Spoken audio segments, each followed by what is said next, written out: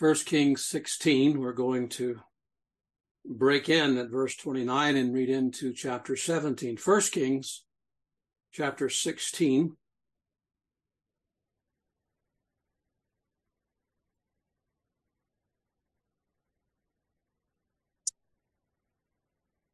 We'll commence reading verse 29. Let's all hear the Lord's word. And in the 38th year of Asa, king of Judah, began Ahab the son of Omri to reign over Israel. And Ahab the son of Omri reigned over Israel in Samaria 22 years. And Ahab the son of Omri did evil in the sight of the Lord above all that were before him. But it came to pass as if it had been a light thing. Lost my place there. The screen changed on me.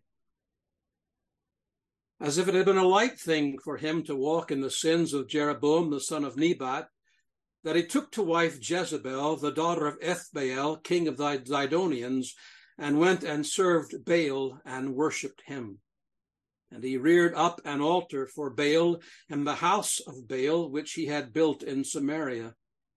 And Ahab made a grove, and Ahab did more to provoke the Lord God of Israel to anger than all the kings of Israel that were before him. In his days did Hiel, the Bethelite, build Jericho. He laid the foundation thereof, and Abiram, his firstborn, and set up the gates thereof, and his youngest son, Segub, according to the word of the Lord, which he spake by Joshua, the son of Nun. And Elijah the Tishbite, who was of the inhabitants of Gilead, said unto Ahab, As the Lord God of Israel liveth, before whom I stand, there shall not be dew nor rain these years, but according to my word. And the word of the Lord came unto him, saying, Get thee hence, and turn thee eastward, and hide thyself by the brook Cherith, that is before Jordan. And it shall be that thou shalt drink of the brook, and I have commanded the ravens to feed thee there. So he went and did according unto the word of the Lord. For he went and dwelt by the brook Cherith, that is before Jordan. And the ravens brought him bread and flesh in the morning, and bread and flesh in the evening, and he drank of the brook. And it came to pass after a while that the brook dried up, because there had been no rain in the land. And we trust that God will bless that reading of his word to our hearts for his name's sake. Could you bow your head with me just for a moment? Let's ask the Lord for his help. Let's all pray. Gracious God and Father in heaven, it's time now to preach the word and to listen to the word. We pray for the Spirit's grace, enabling to do that in a way that honors thee. We pray that thine own Spirit would be the real preacher here this morning, bringing that word home with life-changing power, with conviction, with assurance. May this be, Lord, a word in season for thy people and a help on their journey to glory. In Christ's name we pray. Amen. Amen. The 19th century minister, Scottish Presbyterian, by the way, Alexander White, said of Elijah that he, I quote now, towers up like a mountain in Gilead above all the other prophets. He was a Mount Sinai of a man with a heart like a thunderstorm. Another commentator describes him as the colossus among ordinary men who dwarfs us all. Certainly it's true that there is a grandeur, mysteriousness, even we could say an unearthliness about Elijah that is all his own. He appears on the scene of time out of nowhere. It is usually the case that God's word gives us some indication of a prophet's lineage when he's introduced in Scripture, but not so with Elijah. There's not a word said about his background. Matthew Henry says that, I quote, Elijah drops, so to speak, out of the clouds. We know nothing of his father, of his mother, except that what we may glean about them when they named him Elijah. My God is Jehovah. While we know next to nothing about his earthly life and his upbringing, there is one thing we can be sure of. God was preparing Elijah all through those silent years for that day when he would come suddenly appear and commence the work that the Lord had set him apart to do. Never forget that every single experience through which the Lord leads us, we must view it as a preparation for some further work that he has for us to do. So waiting time is never a wasted time. What's particularly striking about this prophet is that while he had a heavenly name, Elijah certainly had a very human nature. Some of the old Jewish rabbis believe that Elijah was an angel that God sent down from heaven. But when you read what James had to say about him, you realize that Elijah was a man, he says, subject to like passions as we are. Now that statement right there, in light of what we actually read of him in 1 Kings, would indicate that not only was he a man, but he was a man of strong passion, very emotional character. You find him at Mount Carmel, for instance. And there he is subject to the passion of scorn and contempt as he mocks those false prophets, as well as the passion of fervent prayer. Outrunning Ahab's chariot to the entrance of Jezreel, you find Elijah full of the passion of joy and exaltation. Not long after that, you find him sitting under a juniper tree, full of the passion of sadness and dejection and despair, not wanting to live another day. He was a man with a nature just like ours. I would submit to you that it was well and good that Elijah was such a passionate man. As a man of strong passions, he was more fit to deal with the bold and the daring wickedness of his own day.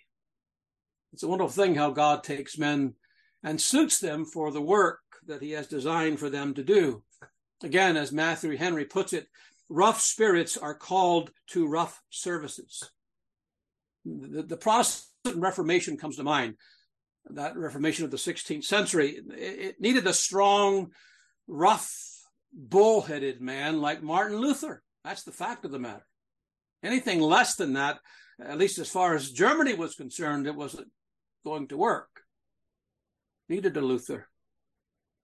Perhaps if it had been left up to us, we would not have picked Elijah to be the reformer in that day. If we knew him, we might have said, well, he's just too hot-headed.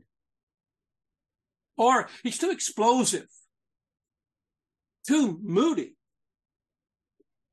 He was explosive. He was hot-headed. He was moody.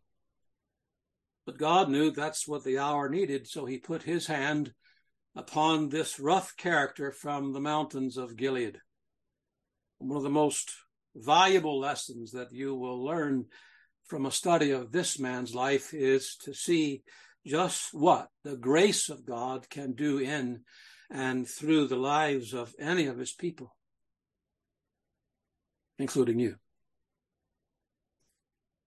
For any Christian worker who feels the sphere of service in which God has placed him or her is hard to just look at what God did through Elijah. If you will read this man's story with open eyes and with an open heart, you'll surely find encouragement for your particular work, your particular ministry, whether that be at the job, in the church, at the home with the family, the Lord's well able to give you all the grace that you would ever need to do that work.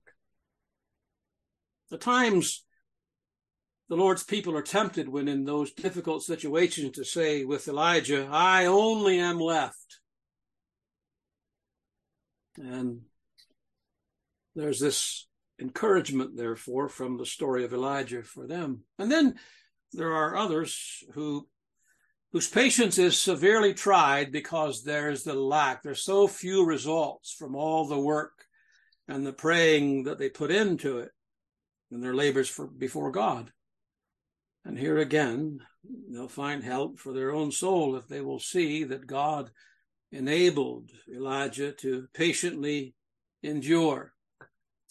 Even when we find him in the midst of that fainting fit under the juniper tree, saying, Lord, take me, I just want to go home. The scene I want us to fasten our eyes on this morning is this one where we find Elijah dwelling beside the brook Kerith. He had suddenly appeared one day at Ahab's court, out of nowhere, with a message from God about a drought. And then, just as suddenly as he appears, he suddenly disappears. It is where God sent Elijah, and the lessons that he needed to learn while dwelling by that brook Kerith. So what I want to say a few things to you about this Lord's Day morning. Lessons to be learned when sitting by a drying brook is my theme. Lessons to be learned when sitting by a drying brook. God needed to teach Elijah important lessons about the life of faith and the life of usefulness in his work. And so he sent him to dwell beside a brook that eventually ran dry. And it is there that he and we must learn some crucial lessons about the life of faith and usefulness in God's work. Note with me in the first place this morning that God sends his servants to sit beside a drying brook so that they might learn the importance of following the Lord one step at a time. That they might learn the importance of following the Lord one step at a time. The reason Elijah appeared before Ahab was because God had told him to do such. When he says to Ahab in verse 1, as the Lord God of Israel liveth, before whom I stand, he's making it very clear that he was there on a divine errand. God said, go tell Ahab this, and Elijah in obedience went. But now note the end of verse 2. Now note verse 2, please. And the word of the Lord came unto him. Elijah had faithfully discharged his commission to Ahab. And here we find the Lord giving him new guidance to his servant. What does that show us? It shows us that we must, as servants, take one step at a time. You see, it's obvious from the way this is falling out in Scripture that the Lord did not tell Elijah what he was to do after telling Ahab about this drought that's coming. Didn't give him any idea. He just said, you go do it, you appear before Ahab, and Elijah went. God did not reveal his will about the next step that he was to take until after he had obeyed the first set of directions. I have to believe that he was wondering, I know I would have, what am I going to do next? But that wasn't to be a concern of his. He was simply to obey God, go as far as he could go and leave God to make known what he should do next. God leads step by step. And that is a fundamental lesson to a walk of faith. One day at a time, one step at a time. And you know, brothers and sisters, it's got to be that way. Our life in this world is to be lived by faith. The just shall live by faith. They'll walk by faith. It must be lived this way, faith in God and faith in his word. But where is the faith if we get all the directions up front? Where is it? It just isn't God's way to reveal to us the whole course of our lives, but rather he gives us enough light to go one step at a time. This is a hard lesson to learn, a hard lesson to carry out, because the flesh wants to go through life knowing it all. It wants to go through life on feelings and human reasoning. The unbelief that is in all of us wants to know everything up front, because unbelief does not like surprises. We become fearful of the unknown. It can't abide this idea of having to wait on the Lord. Unbelief can't, and unbelief can't abide the idea of being so dependent upon the Lord's leading. And especially is that the case when a man's natural temperament, just like Elijah, is so full of energy and zeal. He was just a man who couldn't sit still. That's just not his nature. He wants to be up and doing. But Proverbs 3, 5, and 6 is still in God's word. Trust in the Lord with all thine heart, and lean not on thine own understanding. In all thy ways, in all thy paths, acknowledge him, and he shall direct thy steps, thy path, thy way, thy road. Had Elijah leaned on his own understanding, and I imagine his own feelings, I think the last thing he would have done would have been to hide himself by the brook Kerith. It was so against his nature to be tucked away somewhere hiding. He was very bold and out there, wanting to be involved. But God said, no, I want you there. Put yourself in his shoes for a moment. What would you have felt like after delivering this message from God to Ahab? God sent me with a message. There's going to be a drought in the land. Had Elijah followed his own instincts, I imagine he would have begun a preaching tour throughout the villages and towns of Samaria.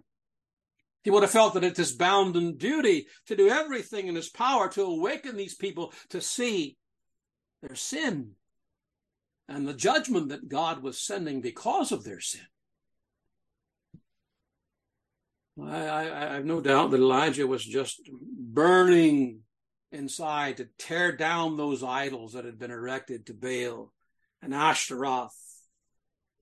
But the time was not yet for that. That was the very thing that God didn't want him to do. God was setting Elijah aside for a time to give his message time to work, to get the response from the people, to see where they'd be at the end of a drought. And the word of the Lord, if we are obedient to it, will work while we are sitting beside our drying brooks. The word of the Lord will not return to him void. It will accomplish the very thing that God sent it to do. Even when we're tucked away somewhere.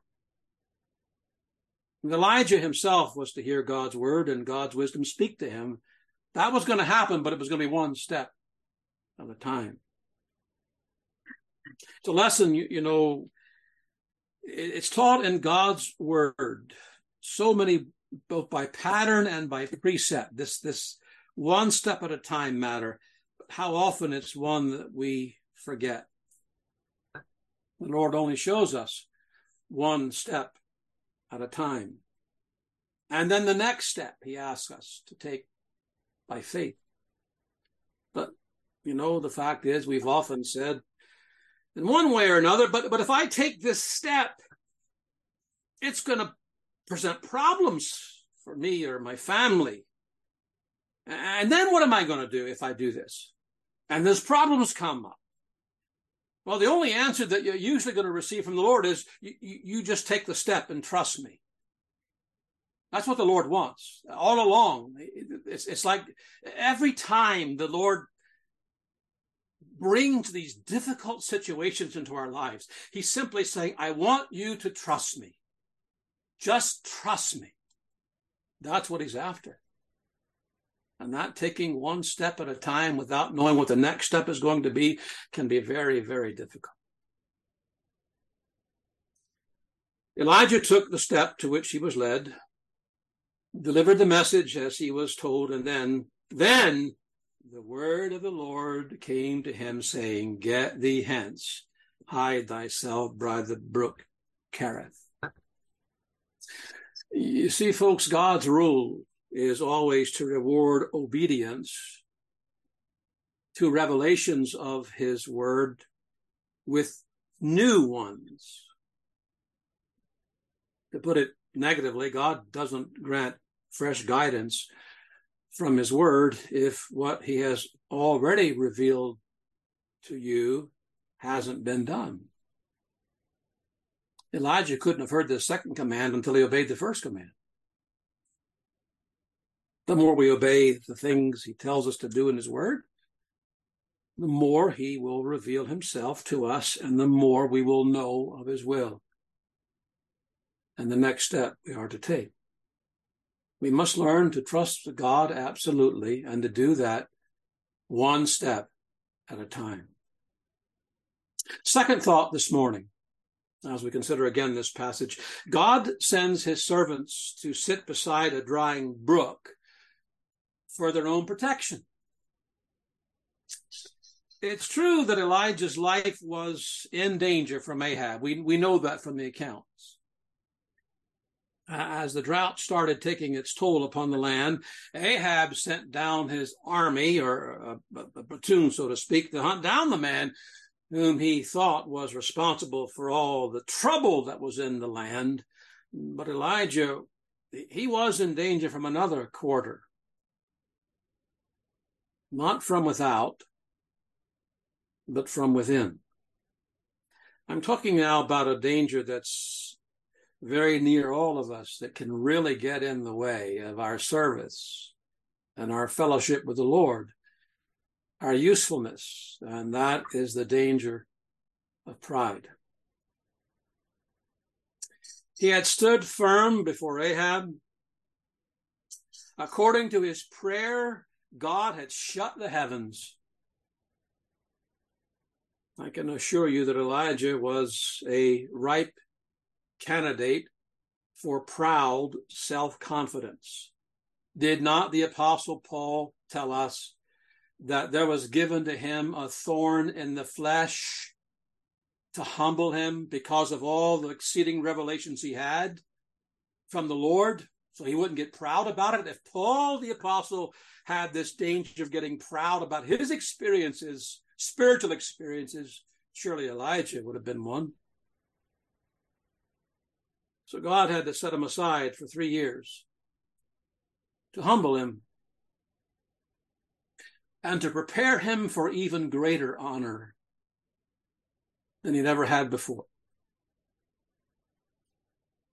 This volcanic, passionate Elijah, he was right at home when he was on Mount Carmel and facing the 450 prophets of Baal and calling down fire from heaven. That man was in his element, no doubt about it. But to dwell in solitude for 3 years and be fed by ravens, a bird that was ceremonially unclean according to the law of Moses, would have been anything but being in his element. God was going to use this 3-year experience of severe self-discipline and of learning to completely depend upon the Lord for even his daily food, bread and water, so to speak, to bring it about. You see, Elijah had to learn to humbly submit his will to the will of God before he could ever experience the fire of Mount Carmel. the usefulness of Mount Carmel, the power of God falling down on Mount Carmel. We want to see the fire fall. At times the Lord just has to do a good work of humbling us before we'll have that privilege of seeing the fire fall. If my people, which are called by my name, shall humble themselves and pray and seek my face, humble themselves and pray and seek my face and turn from their wicked ways, then will I hear from heaven and will forgive their sin and will heal their land. That humbling is so critical to usefulness. We need to learn the lesson and learn it well, that the Christian the Lord really uses to any great degree has got to be humbled and brought to see his own bankruptcy. Yes, we can believe all that in our heads, and we can confess it with our mouths that we're nothing. That's true, we're nothing. But that does not mean that we've been humbled before the Lord in our heart of hearts. And so God will set us aside and keep us out of public view and usefulness until we really learn our own nothingness and utter dependence on the Lord. There's no better way of bringing a man down than by taking him suddenly out of a sphere of service where he begins to think himself essential, important, and teaching him that he is not at all necessary to God's plans. The third and final thought, a lesson we need to learn when we're sitting beside a drying brook. God sends his servants to sit beside a drying brook to teach vital lessons about the life of faith. Try to imagine yourself sitting down there with Elijah by that brook, and you watch it dry up more and more every day. It could be likened to so many believers when they've had to see many things they hold precious ebb away before their eyes. I watched my wife ebb away. Last year, particularly so. Something very precious. But the life, the brightness slowly ebbs away. John the Baptist experienced the drying brook of ebbing popularity. He was all the talk until Jesus appeared. Others have experienced the drying brook of failing health, getting weaker and weaker. Even that failing health that comes with age. But you just can't do the things that you used to do and want to do. The strength is not there. Or of failing prosperity. Finances are dwindling. The outgoes exceeding the income. And what am I going to do, Lord? How am I going to cope? Well, let's ask the question, what did Elijah do as he sits there and he watches that brook go down lower and lower and lower? What did he do? He stayed where the Lord had placed him. That's what he did. It was at Kerith that God promised to supply his needs. Verse 4, I have commanded the ravens to feed thee there at Kerith. Nowhere else, there. So Elijah, believing that, refused to panic and to run away from the Lord's will, even as the brook dried up. He didn't try to figure it out and lean on his own. I better go look for some water because this brook's going to be gone ere long. He waited on the Lord and trusted his promise. God sent me here. That's it. That was his command on me. And until he tells me to go somewhere else, it is here I'm going to stay. God had promised, Yep. I'm going to send a drought, but it's also going to be by your prayer that the heavens are going to be opened again. So there was this promise of, we might call them showers of blessing. So what should we do when we're sitting by our drying brook? And you can just put in the blank whatever your drying brook might be. What is it? What are we to do? Well, we do what Elijah did. Do not, whatever you do not let Satan persuade you that God has forsaken you because the brook is drying up. He will try to do that. That's what he tried to make Job believe. It is what he will try to make us believe. But trust the Lord. It's at the drying brook and there only that you will learn the deep and valuable lessons that he has to teach us beside our drying brooks about this life of faith. And so what are they? Number one lesson of life of faith. In the place of trial, in the place of the drying brook, the Lord teaches his servants the truth of his absolute sovereignty. Critical lesson in the life of faith. God's absolute sovereignty. It was unnatural for ravens to bring Elijah meat and bread. But God had the ravens at his command. He's the king of all creation. And God has the ravens and everything else under his absolute control. As Luther said, if he's not God of all, he's not God at all.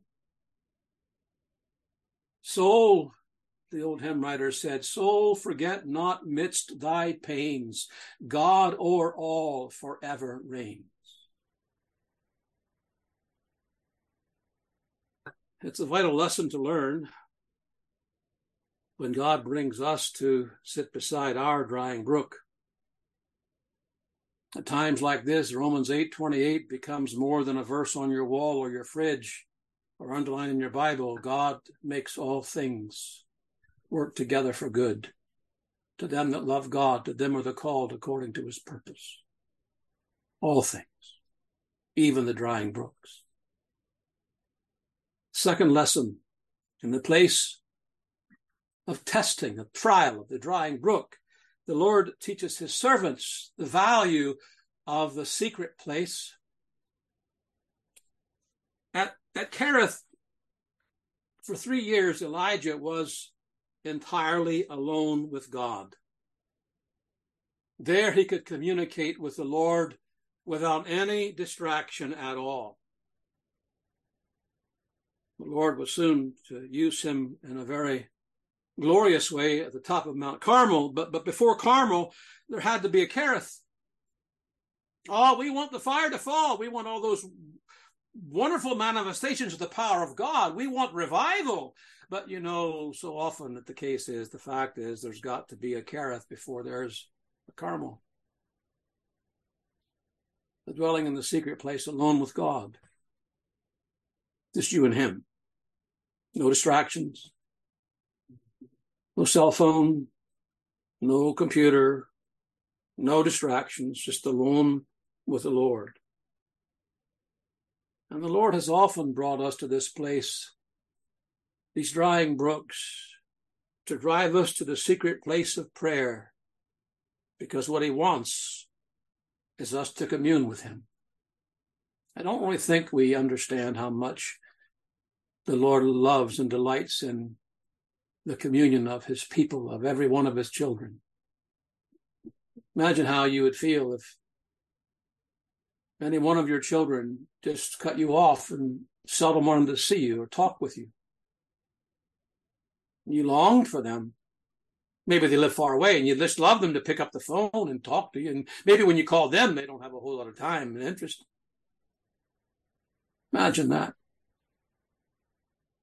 Now the Lord, because he wants that communion, he knows how important it is to a life of faith, that we cannot walk by faith apart from communion with him, apart from that secret place. He does those things. He brings those things to pass. And we're found by Kerith. And then we began to pray and call upon the Lord.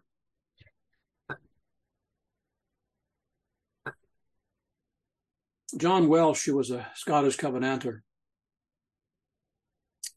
he had that.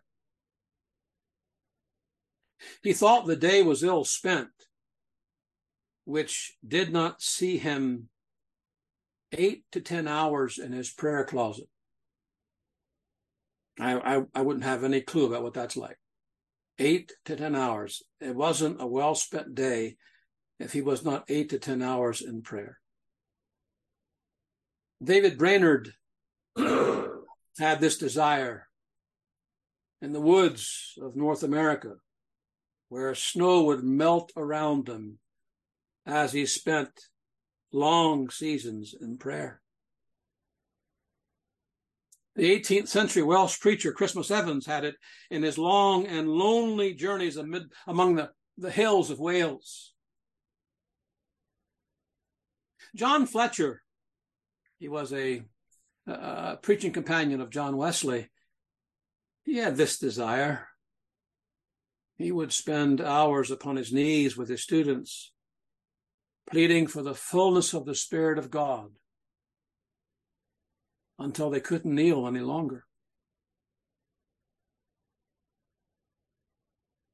I don't set those men before you and say we can never know the growth and the grace that we need for our walk with the Lord unless we're praying like that.